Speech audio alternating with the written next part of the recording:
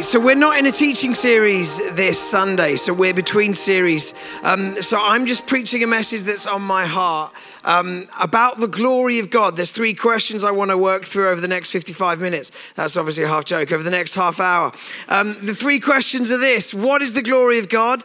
Number two, how does the glory depart from the church? And number three, how do we prepare for its return? So why this message and why now? And there's two reasons. Number one, I've been reading this book, Glory When Heaven Invades Earth by Bob Sorge. I've actually been reading this book over the last couple of years. I've been reading a section, then putting it down, then coming back to it. I've read it probably a number of times, and it has been blowing my mind. So my deep encouragement is for you to read it. Now, the reason I'm going to preach this sermon is that I know only 1% of the room will actually read it, because I have anecdotal evidence of other times in the life of KXC where I've said, this book is phenomenal, you should read it. And across the four congregations, across 800 or so people, normally 1%, 0.5% will come up to me, over the next 6 months after that and say, look, that book you recommended that you were raving about, I did actually read it. You massively over-egged it. It was an average book, and I felt disappointed. It was a letdown, to be honest. But at least I know they read it. So because I know you're probably not going to read it, I am going to give this message.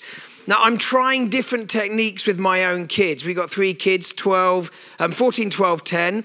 I'm trying to encourage them to read. Not this book, just any book. I'd settle for any book, and it is a challenge. I'm trying to find different motivations for them. Their own educational development clearly isn't a motivating factor for them. And desperate times lead to desperate measures. So this summer, I am paying them to read a book. I've decided that I'm willing to do that. I am going to pay them to read a book of their choosing. The problem is when it comes to 800 people that are part of the KXC family, we can't afford to pay everyone in the church to read this book. I would try, but we won't get that through our treasurer. So my encouragement is to read it, but because I know only 1% will, I'm going to teach this sermon because I think there's something very significant in what this guy has to say. Here's the second reason for this message and for now being the moment for it. I'm still trying to make sense of what the Spirit's doing in the church right now. Many of you will know of Asbury because we've mentioned it before. On the 8th of February earlier this year, there was an outpouring of the Spirit in this tiny town, Wilmore in Kentucky, where at this university, suddenly loads of people started coming to this gathering where the Spirit was being poured out in the most beautiful way. And before long, over 100,000 people from all over the world were coming to encounter the Spirit of God at work. And lots of people came to faith, and just an incredible sense of the manifest presence of God in the room. But what started at Asbury began to spread across universities across the UK and churches in the UK, in the US, and further afield were beginning to articulate, hang on, there is a spiritual hunger stirring in the church right now that is unbelievably exciting. I've been in ministry for 20 years, and 20 plus years, and I don't think I've known a time like this where the spiritual hunger in the church is just rising and feels very exciting. But more than that, pastors are beginning to say, do you know what? The sense of the manifest presence of God in the room when we gather, that feels like it's rising too. This is incredibly exciting. And I don't want to hype up Asbury into something that it isn't. I don't want to create a monument so that in 10, 20 years' time, we look back. Do you remember 2023 when people were talking about Asbury and the outpouring of the Spirit, right? So I don't want to hype anything up, but I do want to name the significance of what I think has been stirring and is stirring. I think it's a signpost, a foretaste of what the Lord wants to do. And let me try and name 3 metaphors that maybe try and get at what I'm trying to articulate. Before a volcano erupts, it moves from dormancy into a moment of waking up. And before the volcano blows, there are tremors. Beneath the surface, you can't see it, but you can feel it, right? That beneath the ground, tension begins to build, and there will be these tremors. Now, the tremors say to people, run, get out of this place, right? Because this thing is waking up, this thing's about to blow. I would articulate Asbury and some of what we've been seeing in the church as just a tremor. I anticipate more tremors. This isn't everything we've been praying for. Like if this was it, I'd be pretty disappointed. It's fun, really exciting, but I'd be disappointed, right? Like what we've been praying for is an outpouring of the Spirit that doesn't just bless a university in Wilmore in Kentucky, that brings revitalization to the whole church in every part of the globe and brings a revival, not just to the church, but an awakening to the surrounding culture. That's what we're praying for. That would be a volcano bursting, right? And the glory of God beginning to manifest itself. But could it be that we're just experiencing some tremors, right? That's my sense. Here's the second metaphor. Like when a dam is getting ready to break, right? The water levels rise and then there's pressure. And the pressure will begin to sort of like bring about some cracks in the dam wall. And water will just begin to make its way through one or two of the cracks. And then eventually a hole will emerge. And then another hole will emerge. And you get something like this. And when you have a number of holes, right, the water just starts to make its way through. And eventually the dam wall will fully break. That's the moment you have a deluge, right? What happened in Asbury, Wilmore, Kentucky, it was a trickle, beautiful trickle, right? But what if there are cracks in the wall? Like, what if there's holes beginning to emerge? And what if the people of God took this moment very seriously, got on their knees and started praying, Lord, we want the volcano to blow. We want the dam to break. We want your glory to fill the earth. That's what we're longing for. Here's the third metaphor. When women are getting ready to give birth, like their waters will eventually break and the contractions will kick in. But before any of that, you have these like preparatory contractions. They're called Braxton Hicks, where you feel like you're going into labor. I'm told, obviously don't have personal experience, but you feel like you're going into labor and you're like, I think this is it. I think this is it. And you normally phone them up and they're like, no, this isn't it. You'd be screaming if this is it. This is just a Braxton Hicks. This is contractions getting you ready for the new life that's coming. The Apostle Paul says in Romans 8 that all of creation is groaning, as with the pains of childbirth. Like waiting for what? Waiting for redemption and waiting for the glory of God to be revealed. Like if creation itself is groaning, then we as the sons and daughters of God, we should be joining the groan and saying, yes, Lord, we love the tremors, but we're asking for an eruption of your glory. Yes, we like the trickle that's coming through the cracks, but we're wanting the dam to burst. Lord, we're longing for the new life to come. We're wanting your glory to be revealed. Like this is what I'm praying for. And I think there are signs for us to be attentive to, which are really exciting. So what is the glory of God? Well, the word glory, it's used throughout Scripture as a verb and a noun. As a verb, to glory in the Lord, to take great delight in God, to boast in his presence, in his character and his nature. It's used as a verb. It's also used as a noun. Right, so Psalm 8 is an example of it being used as a noun, where the psalmist says that, God, you've made us a little lower than the heavens and you've crowned us with glory and honor. In other words, what does it mean to be human? It means that there's a special dignity you've given us as your image bearers, that we're crowned with glory and honor. So there's the glory of what it means to be human, and then there's the glory of God, like his beauty, his radiance, his holiness. But there's another particular use of this noun that I want to zoom in on. And it's used here in Habakkuk 2:14, where the prophet says, for the earth will be filled with the knowledge of the glory of the Lord as the waters cover the sea. This is a promise, by the way. And therefore this is inevitable. There will be a moment, and this is a prophecy towards, the end of the story when Christ returns, when the glory of the Lord will cover the earth as the waters cover the sea. Like glory's coming.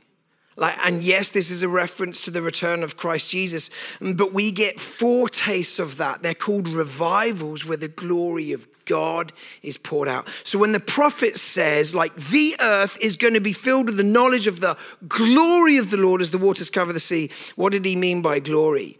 And this is what Bob Sword says in his book. He says this understanding of glory is about the invasion of God's reality into the human sphere. The invasion of God's reality, his will, his purposes, his presence into the human sphere. He says glory is used in the Bible in this final sense to describe the action of God whereby he takes of his glory, which is eternally existent in heaven, pushes through the veil that separates natural and spiritual realities and reveals within the parameters of our time and space the splendor of his magnificent beauty and splendor. He just ran out of words. The splendor of his splendor. When I run out of words, I speak in tongues. But he's like, I'm just going to keep using the word splendor. The splendor of his magnificent splendor, right? He's trying to say, look, when the prophet Habakkuk talks about glory, he's talking about the radiance, the beauty of God, his will and his ways breaking through into the earthly realm, the invasion of God's reality into the human sphere. And I just want you to know you were made for glory. And you are destined for glory. And therefore we should hunger for it in the here and now. Right? So how does glory depart? Which might seem like a fairly depressing question. But it takes humility to recognize if we were made for glory and destined for glory. In other words, we're made to experience the manifest presence of God and his purposes that ride on his presence. In other words, the supernatural should be part of our norm, right? Like his presence breaking in, his purposes breaking in. It takes humility to say, if I was made for glory and destined for glory, what I'm experiencing now feels like not fully what I was made for. I'm not experiencing glory day in, day out, right? And it takes moments for the church to wake up and with humility and say, like, it doesn't feel like the glory of the Lord is like fully present in this place. Like, there are moments in church history where the church has had to wake up and be like, do you know what? It feels like maybe the glory's departed. How does the glory depart? And to articulate this, I want to take you to a random set of passages in the Old Testament. It's in a random book called the book of Ezekiel. And in this book, the prophet Ezekiel has these visions of the glory of the Lord departing from the temple in Jerusalem. So here is a map of the temple in Jerusalem. And I know what some of you will be thinking. You'll be thinking, Pete, it's fascinating to me that you would think I am remotely interested in the temple at the time of Ezekiel and maps to do with the temple. It's humorous to me that you think I give about the temple in Jerusalem at the time of Ezekiel. But when you see this map of the temple at the time of Jerusalem, I don't want you just to see a map of a temple way back in human history. I want you to see a picture of your own heart and my heart and a picture of the church, right? So Paul says in his letters to the church in Corinth, he says it on 2 occasions. He says, you are a temple of the Holy Spirit. First time he says this, the you is singular. In other words, you as an individual, right? You are a temple of the Holy Spirit, a dwelling place of God by his Spirit. Therefore, your heart, your mind, your body, your being should be a meeting point of heaven and earth where the glory of God resides. So we're not just talking about how the glory departs from the temple. How does the glory depart from your heart and how does it depart from mine? Right? The second time Paul says, you are a temple of the Holy Spirit. The you is plural. He says to the gathered church, the body of believers gathered like this. He says, collectively, when you gather like this, you are a temple of the Holy Spirit. Like the Spirit of the living God resides in you as you gather. You are the meeting point of heaven and earth, the place where God's glory dwells. How does the glory depart from moments like that? And as we read these passages in Ezekiel, you're like, oh, wow. It happens slowly. It happens incrementally by decision after decision to compromise. So let me give you some examples. So this is the journey. If you look at the screen, the glory of the Lord in these accounts in Ezekiel starts in the Holy of Holies, where it's meant to be. And then it eventually moves to the threshold of the temple. And then it goes to the south side of the inner court. And then it goes to the eastern gate. And after that, in these passages that we're going to look at, it actually leaves the temple altogether and goes onto a mountain overlooking the temple in Jerusalem. So let's read some of these accounts of this incremental departure of the glory of God from the temple. And remember, we're actually talking about your heart and my heart We're talking about this church and the wider church. So station number 1, when Ezekiel was first transported to the temple in his vision, he saw God's glory, and behold, the glory of the God of Israel was there, like the vision that I saw in the plain. Now here's the corresponding compromise. The glory was cohabiting, however, with the seat of the image of jealousy, which was an image of Baal. So Ezekiel, in this image, it's like he can see the worshiping life of the people of God in the temple of Yahweh God and the Holy of Holies. That's where the presence of God, the glory of God is residing. And then he sees in that place, they're worshiping an image of Baal. Like, what? The place set aside for the worship of Yahweh, and they know that God is a jealous God. He's not going to share his glory with anyone else. And he can see they're worshiping Baal in the place set aside for the worship of Yahweh. Don't worry, it gets worse. Station 2 then, because of their sinful compromise, the glory moved to the threshold of the temple. Now the glory of God of Israel had gone up from the cherub, the angel, where it had been, to the threshold of the temple, moved from the Holy of Holies, and now standing at the threshold. But there's more compromise. Ezekiel was shown unclean beasts and idols portrayed on the walls. And he saw 70 elders offering incense to idols in one of the rooms of the temple courts. This represented another point of decision. And because of their choices, the glory continued to depart. So he can see the worship of Baal. And then he sees these 70 elders worshiping idols in the temple courts. This is the place set aside for the worship of Yahweh. They know that God will not share his glory with another. What is going on? And the glory departs. Don't worry, it gets worse. Station 3, Ezekiel saw cherubim that were standing on the south side of the temple. Then he said, the glory of the Lord departed from the threshold of the temple and stood over the cherubim. So now the glory had moved from the threshold to the south end of the temple. There's a corresponding compromise. Ezekiel saw women at the north gate of the temple weeping for Tammuz. The worship of Tammuz involved temple prostitution together with all its accompanying lewdness. Now you'd expect this in the temple of the surrounding nations, right? But this is happening in the temple of Yahweh God, the God of Israel. They're worshiping Baal, they're worshiping idols, and they're worshiping Tammuz with all of the corresponding debauchery that goes with the worship of Tammuz. Don't worry, it gets worse. Station 4, the glory moved with the cherubim and came to stand at the door of the east gate of the Lord's house. The glory was yet another step from its rightful place. More compromise. Ezekiel was shown 25 men who were in the inner court, worshiping the sun towards the east. Like, this is mind-blowing, knowing what the Jewish community believed about the ordering of worship in the temple, that you've got the worship of Baal, the worship of Tammuz, you've got all this idolatry, and then 25 men bowing the knee and worshiping the sun, right? And it gets worse. Station 5, the glory moved out of the city to the mountain that's on the east side of the city. And the glory of the Lord went up from the midst of the city and stood in the mountain which is on the east side of the city. And yet more compromise comes. Here it is. Ezekiel sees 25 men, perhaps the same 25 men, at the east gate, and they're devising iniquity and giving wicked counsel to the city. Now, if you know any of the key prophecies of Ezekiel, right, there's one really, really well-known prophecy, Ezekiel 47, which is of the temple and this river of life flowing from the temple, bringing kingdom life wherever it goes. But right here in this passage, there is a river flowing from the temple, and it's a river of death. The place set aside to worship Yahweh, that there's going to be the place where his glory resides and begins to flow out from the temple. Right now, what we're reading of is a place of idolatry where wickedness is flowing out of the temple. And here's the thing, the glory departs and the people don't even know about it. They're so caught up in how things are, they're completely shut down to this tragic moment of the glory departing. The point is this, how does the glory depart? It departs gradually in stages in response to specific compromises that are not renounced at crucial points of decision.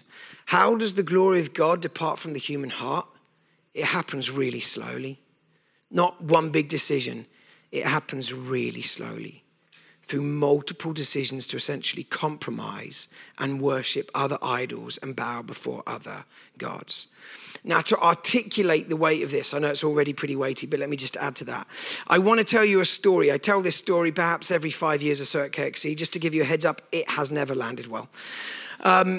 It's the story of how Eskimos catch or used to catch wolves in the Arctic regions. I know this is a fairly new congregation because those that know the story normally groan when I even mention that I'm going to tell the story. So at the morning congregation, they're like, oh no, not that story. But this is the story then of how Eskimos used to catch wolves in the Arctic regions. They would build a little trap. They would take a razor blade. They would screw the razor blade into a block of wood, right? And then they would bury that trap a few inches beneath the snow. And then the Eskimo would cut their hands and pour a bit of their blood onto the snow. Now, wolves have an unbelievable sense of smell. They smell the blood. They crave the blood. So they eventually find the blood and they start licking. Now, they start licking the blood, but by licking the blood, they're licking the snow. And the snow is so unbelievably cold that it begins to numb the tongue. But they keep licking and they keep licking. They eventually lick through the snow and they start to lick the blade. In other words, they begin to cut themselves. At this point, because they're so numb, they can't feel any of this. They keep licking. They're cutting themselves, but there's more blood, which satisfies the cravings. They keep licking, they keep licking, they keep licking, they keep licking, and eventually they bleed to death. And as I said, it's never landed well in the room. In fact, bring it back, stay with me. 13 years ago when we planted the church, I told the story. Actually, in that environment, they erupted into laughter, which tells you that a bit more of a hardness of heart in that crowd 13 years ago. This is much gentler, much softer, and people feel traumatized by it. But the story's meant to shake you up. It's meant to shake you up because you do that and I do that. That's how sin functions, right? Very few people sin as active rebellion. They sin because the flesh is weak. They're like, I know this isn't good for me. I know I shouldn't do it. That's the voice of the Spirit, by the way, right? But you're like, but I can't help myself. And you start looking. And you have the voice, it's not a good idea. I know it's not a good idea, but I want this. Or I deserve this. I don't have the strength to fight this anymore. And you keep looking. And you keep licking, and every time you lick, you experience more numbness, and you desensitize your heart to the things of God and the things of the Spirit, and the hardness sets in, and you keep licking, and it brings about spiritual death. The Apostle Paul says the wages of sin is death. This is essentially how it functions, right? You bring about a spiritual death as you desensitize yourself to the ways of the Spirit. This is how the glory of God departs. It doesn't happen quickly. It's not just one wrong turn. It's lots of small decisions to put other things before God. And you get to the point, you're completely unaware that the glory's departed from the temple. Like the people of God, they knew how the temple was meant to function. But they got to the point where their blindness was such that they couldn't even see that in the temple they were worshiping Baal, Tammuz, bowing and worshiping the sun, like making images, all of this stuff, right? They completely desensitized themselves. They didn't even recognize it. The glory's gone. They're just going through motions. The glory's departed. Here's a second story, a bit more hope-filled. So R.T. Kendall, in his book about the anointing of the Spirit, tells this story of a couple of missionaries. And they're working in the mission field and they're staying in this cottage and they love this cottage. And in the roof of the cottage, there's a dove that's found its home and established its nest there. And every morning, the missionary couple, they go and sit out on the deck. And they're like, oh, I love the dove that lives in the roof. It's so beautiful. And such a peaceful bird. And when it sings, oh, it's so amazing. What a magnificent creature. And they just love talking about the dove. And every morning they go back out on the deck. Oh, I love the dove. The dove's so beautiful. And then every so often they'd have a massive fight, as couples do, right? And they would shout, maybe even swear at one another, and they'd slam doors and get angry with one another. And at that point, they noticed that the dove would disappear, just fly away. And it might take weeks, sometimes months, for the dove to return. And eventually when the dove would return, the couple would be like, it's back, Oh, I love the dove when it sings. It's such a beautiful bird. What a magnificent creature. And they would just enjoy spending time in the company of one another, but with the dove present too. And eventually they'd have another argument. They'd swear at one another and scream and slam doors, and the dove would disappear. Weeks, maybe months. And they went through a number of these episodes, and they basically sat down there and they said to one another, look, we love living with the dove. Like when the dove's in the roof, it's like, it's perhaps the thing we most love about this cottage where we live. And I think we've got enough experience to know now that the dove isn't going to adjust to our behavior, right? Because every time we do it, the dove goes. So the dove isn't going to adjust to us. I think we need to adjust to the dove. So we need to find another way of processing tension if we're going to actually do life with the dove, right? I don't know how they articulated it. Almost certainly not that. Right? But a beautiful picture of the Spirit. The Spirit's called the Holy Spirit, right? Because the Spirit really cares about holiness. The Spirit won't adapt to your ethical framework for living. He invites you to adapt to how he lives and his priorities. And if you want to walk with the Spirit, there comes a moment where you're like, do you know what? We need to reframe how we operate because we want to do life with the Spirit. And we want to do life in the Spirit. Like, this is an exciting moment in the church. As I've said, like, I've not known days like this where the spiritual hunger in the church is rising, right?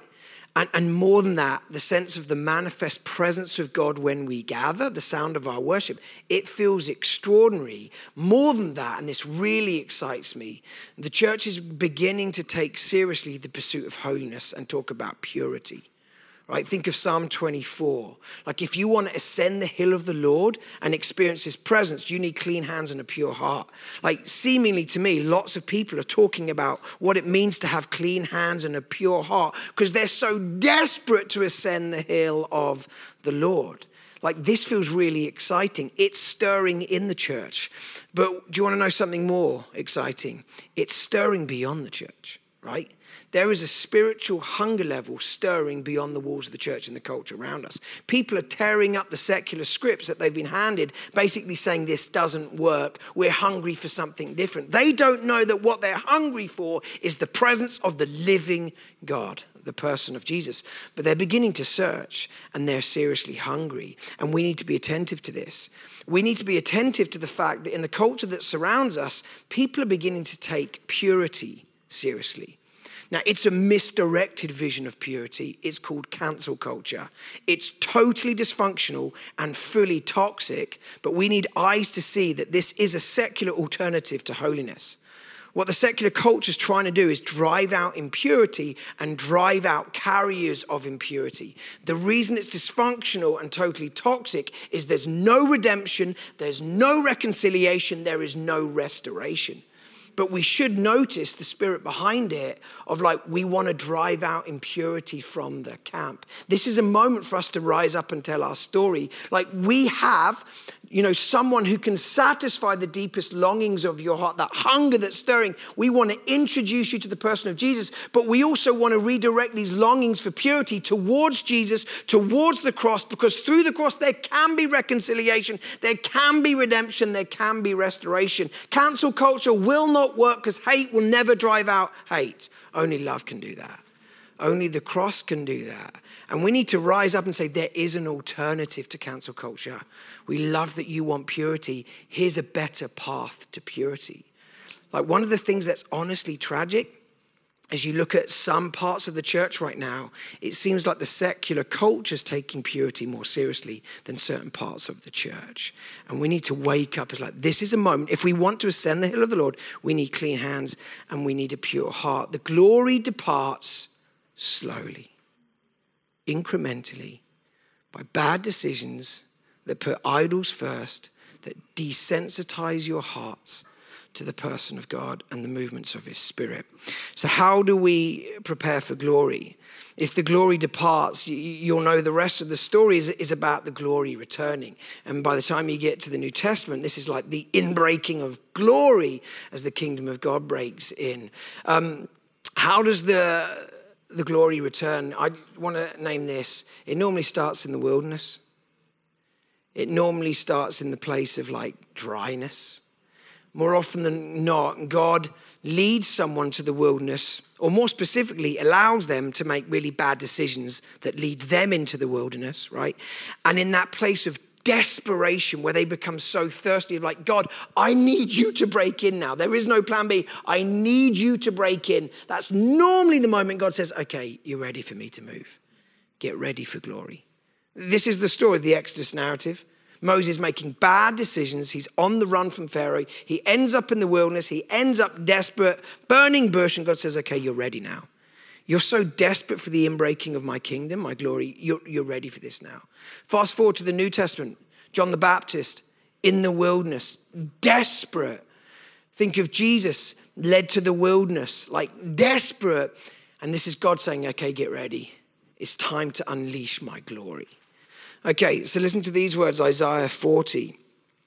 The voice of one crying in the wilderness. This is the text used to articulate the ministry of John the Baptist. Prepare the way of the Lord. Make straight in the desert a highway for our God. Every valley shall be exalted, every mountain and hill brought low. The crooked places shall be made straight, the rough places smooth. The glory of the Lord will be revealed, and all flesh shall see it together, for the mouth of the Lord has spoken. So when God leads the church into a place of the wilderness, which is where we've been, by the way, like over the last years as the church, particularly in the West, in massive decline, and then COVID hits and like panic, and that accelerates a certain level of decline. And then what we're seeing now is the church like waking up from sleep, desperate for the presence of God, so desperate that it's willing to talk about holiness and purity, clean hands, pure heart, right? In these moments in the wilderness, God says, okay, it's time to get ready. And these will be some of the signs of my glory, like coming to you. This is what Bob Sword says. This passage describes how God prepares his people for glory. He builds a highway in the hearts of his people by filling in the valleys, bringing down the high places, making the crooked places straight and the rough places smooth. These are all operations of God upon the human heart, preparing us for his visitation. Let's just walk through them quickly as we close. Every valley shall be exalted. To prepare us for glory, God first of all fills in the valleys of our lives. This refers to the low places in our hearts that need to be filled with confidence in God. Every heart in the room has valleys in it. And those valleys are the places where you have zero expectation that God is going to move. Either through disappointment or just low levels of faith. You're like, do you know what? I've got faith for X, Y, Z, but faith for that, no, I've got no faith for that. I don't have faith that God can rebuild my marriage. It's a mess. I'm not saying this personally, but there'll be people in the room. Like, I have no faith that God can move in my career. I just got backstory after backstory of disappointment in my career. I just don't have faith that God can move there. I've been praying for healing for ... Do you know what? I just don't have faith that God can move in that, way anymore. I don't have faith that God can provide. I've read stories of God providing for others, but like my backstory, I don't have faith for that. Every heart in the room will have valleys. And one of the signs of God preparing his church for glories is those valleys will get filled in. And the place where there is zero expectation, you'll begin to believe again. And you'll begin to pick up certain prayers that you gave up praying. You're like, do you know what? I'm going to go after it again. I am going to pray for that healing, or I am going to pray for the restoration of my marriage, or the inbreaking of God's kingdom when it comes to my career. The valleys are going to get filled in. So I want to say to you, if there are areas in your life where you have zero expectation for God to move, like watch this space. I think God's going to start filling in some of the valleys. He's already doing it. He's already doing it. Secondly, every mountain and hill brought low. Nothing is more glorious than when God fills in the valleys. Nothing is more painful than when God levels the mountains. Every mountain refers to the high things in our lives against which God sets his face, such as pride, private agendas, personal ambitions, self-promotion, self-reliance, self-determination, rebellion, competitiveness, etc. God is setting his face against flowery orations, hype, personality-driven leadership styles that get God's people enamored with the messenger instead of the sender. Now, when I read a list like that, I know what this is like because I know what I'm like. Someone else comes to mind. Exactly, they are arrogant. And I don't like that ministry. I wasn't actually pointing to someone. Someone was like, well, this is a fully intense moment. No, I wasn't pointing at anyone in particular. But people begin to point the finger, right? When you hear a list like this, what it's meant to do is like, oh God, there are high places in my life. You need to bring them down. Like I can't point fingers right now because there are mountains I ascend where I basically take the deep longings of my heart and I try and get them satisfied outside of your presence. Like, Lord, I am so sorry. Bring that mountain down. Like what we're seeing right now in the church is a hunger for purity that means there are waves of confession. And again, I've never seen anything like it, where people are desperately wanting to get right with God and basically saying, Lord, I have idolized money. I've idolized my career. I've idolized my reputation. I've ascended the mountain thinking that success in the workplace will give me this sense of validation. And it hasn't done any of that. I've been going up these high places. It doesn't work. Bring the mountains down. Lord, bring the mountains down. There are waves of confession that are bringing about kingdom life that are very, very exciting right now. The Lord wants to bring the mountains down. Every mountain may even refer to demonic strongholds, sociological mindsets, and natural hindrances which would stand in opposition to the advance of our glorious gospel. Every high thing that exalts itself against the knowledge of Christ must be brought down so that God's glory might visit this planet. We are seeing a shaking, not just at a local level, right? Not just within the church. Institutions are being shaken. Nations are being shaken. It is fascinating if we open our eyes to see what's happening right now. Mountains are being brought down. The crooked places shall be made straight. The crooked places refer to sinful secrets we are harboring that no one else but God sees. He will expose the crooked places. Either we must deal privately with the crooked places in our hearts, or God will deal with them publicly. Either way, it's essential that we make the crooked places straight if we want a visitation from God. Like for those, and it's probably only two in the room, that follow Christian media, you'll be aware right now that in the wider church, like ministries are being exposed. Stuff that's been in the dark is being brought into the light, and it's shaking the church. Judgment begins with the house of God. Amen? There's a tepid amen, but yeah. It's the kind of thing we say amen to, but it's actually pretty brutal. When judgment begins with the house of God, it basically means it means that God is basically saying, do you know what? For your own redemption, it's the kindness of God that leads to redemption. For your own redemption, I'm going to expose some of the stuff that you need to repent of. Leadership styles that you thought was just strong leadership, but you're now waking up to the fact that those styles were abusive and there was a trail of collateral behind them. Like, I'm just exposing this stuff to lead you towards the light. And what we say to young leaders at KXC, we've got a number of curates, a number of ordinands that are on a journey towards church planting. What I'm beginning to say to them is like, do you know what? If there's anything in the darkness now, can I encourage you to bring it into the light? Because you have a choice to voluntarily bring it into the presence of God and allow him to heal and redeem, or in 20 years' time, when potentially you're in a more significant place of leadership and therefore the collateral will be greater, it could come out in an involuntary way and that will be devastating. Either way, it's going to come into the light. You can be a voluntary part of it, or God will do it publicly. My encouragement, deal with it now. Deal with it while it's small. Bring it into the light. And the Lord is doing this right now. It's a work of the Spirit. He's doing it. Finally, the rough places shall be made smooth. This is a reference to personality and character attributes, abrasive and counterproductive to the kingdom. All of us have rough areas in our lives we're helpless to change in our own strength. These rough places, I would describe this as like hardness of heart. It's a little bit like what we spoke of earlier. When you desensitize yourself to the voice of God and the presence of God, there's a hardness of heart, right? There's a hardness of heart. And I just want to say, as we go after, like praying for a move of the Spirit, an outpouring of the Spirit, there'll be lots of questions that people should ask, right? Could ask. And I want to say, like, ask those questions. Like, if you're a natural skeptic, I'm one of them too. Right? And you're like, do you know what? I really want to believe. I want to lean in a moment like this. But I got some questions. I've got some doubts. I really want to be on board. But can I just ask these questions? I'm like, bring them on. Ask all the questions. Be incredibly curious. Do not shut down the questions. Things are concerning when you shut down the questions, right? So there's a skepticism, even doubts, which I'm like, no, that's part of the journey to faith, but that's different to cynicism, right? Skepticism is like, I want to believe. Could you help me? I'm struggling. Cynicism is like, I don't even want to believe, right? Like think of Jesus, the story where he feeds 5,000 people with like a kid's snack lunch, right? It's like this unbelievable miracle. That's what the nation of Israel were longing for. They were longing for a new Moses figure to bring about a new liberation like he had done, leading them out of slavery in Egypt. And the people in the first century, we need another Moses, another Redeemer, another one who feeds us in the wilderness and brings us to freedom. And then Jesus rocks up and feeds 5,000 people. This is like manna from heaven. Like it's clear as day what's going on. And after this miracle, the crowd start moaning, we want a sign.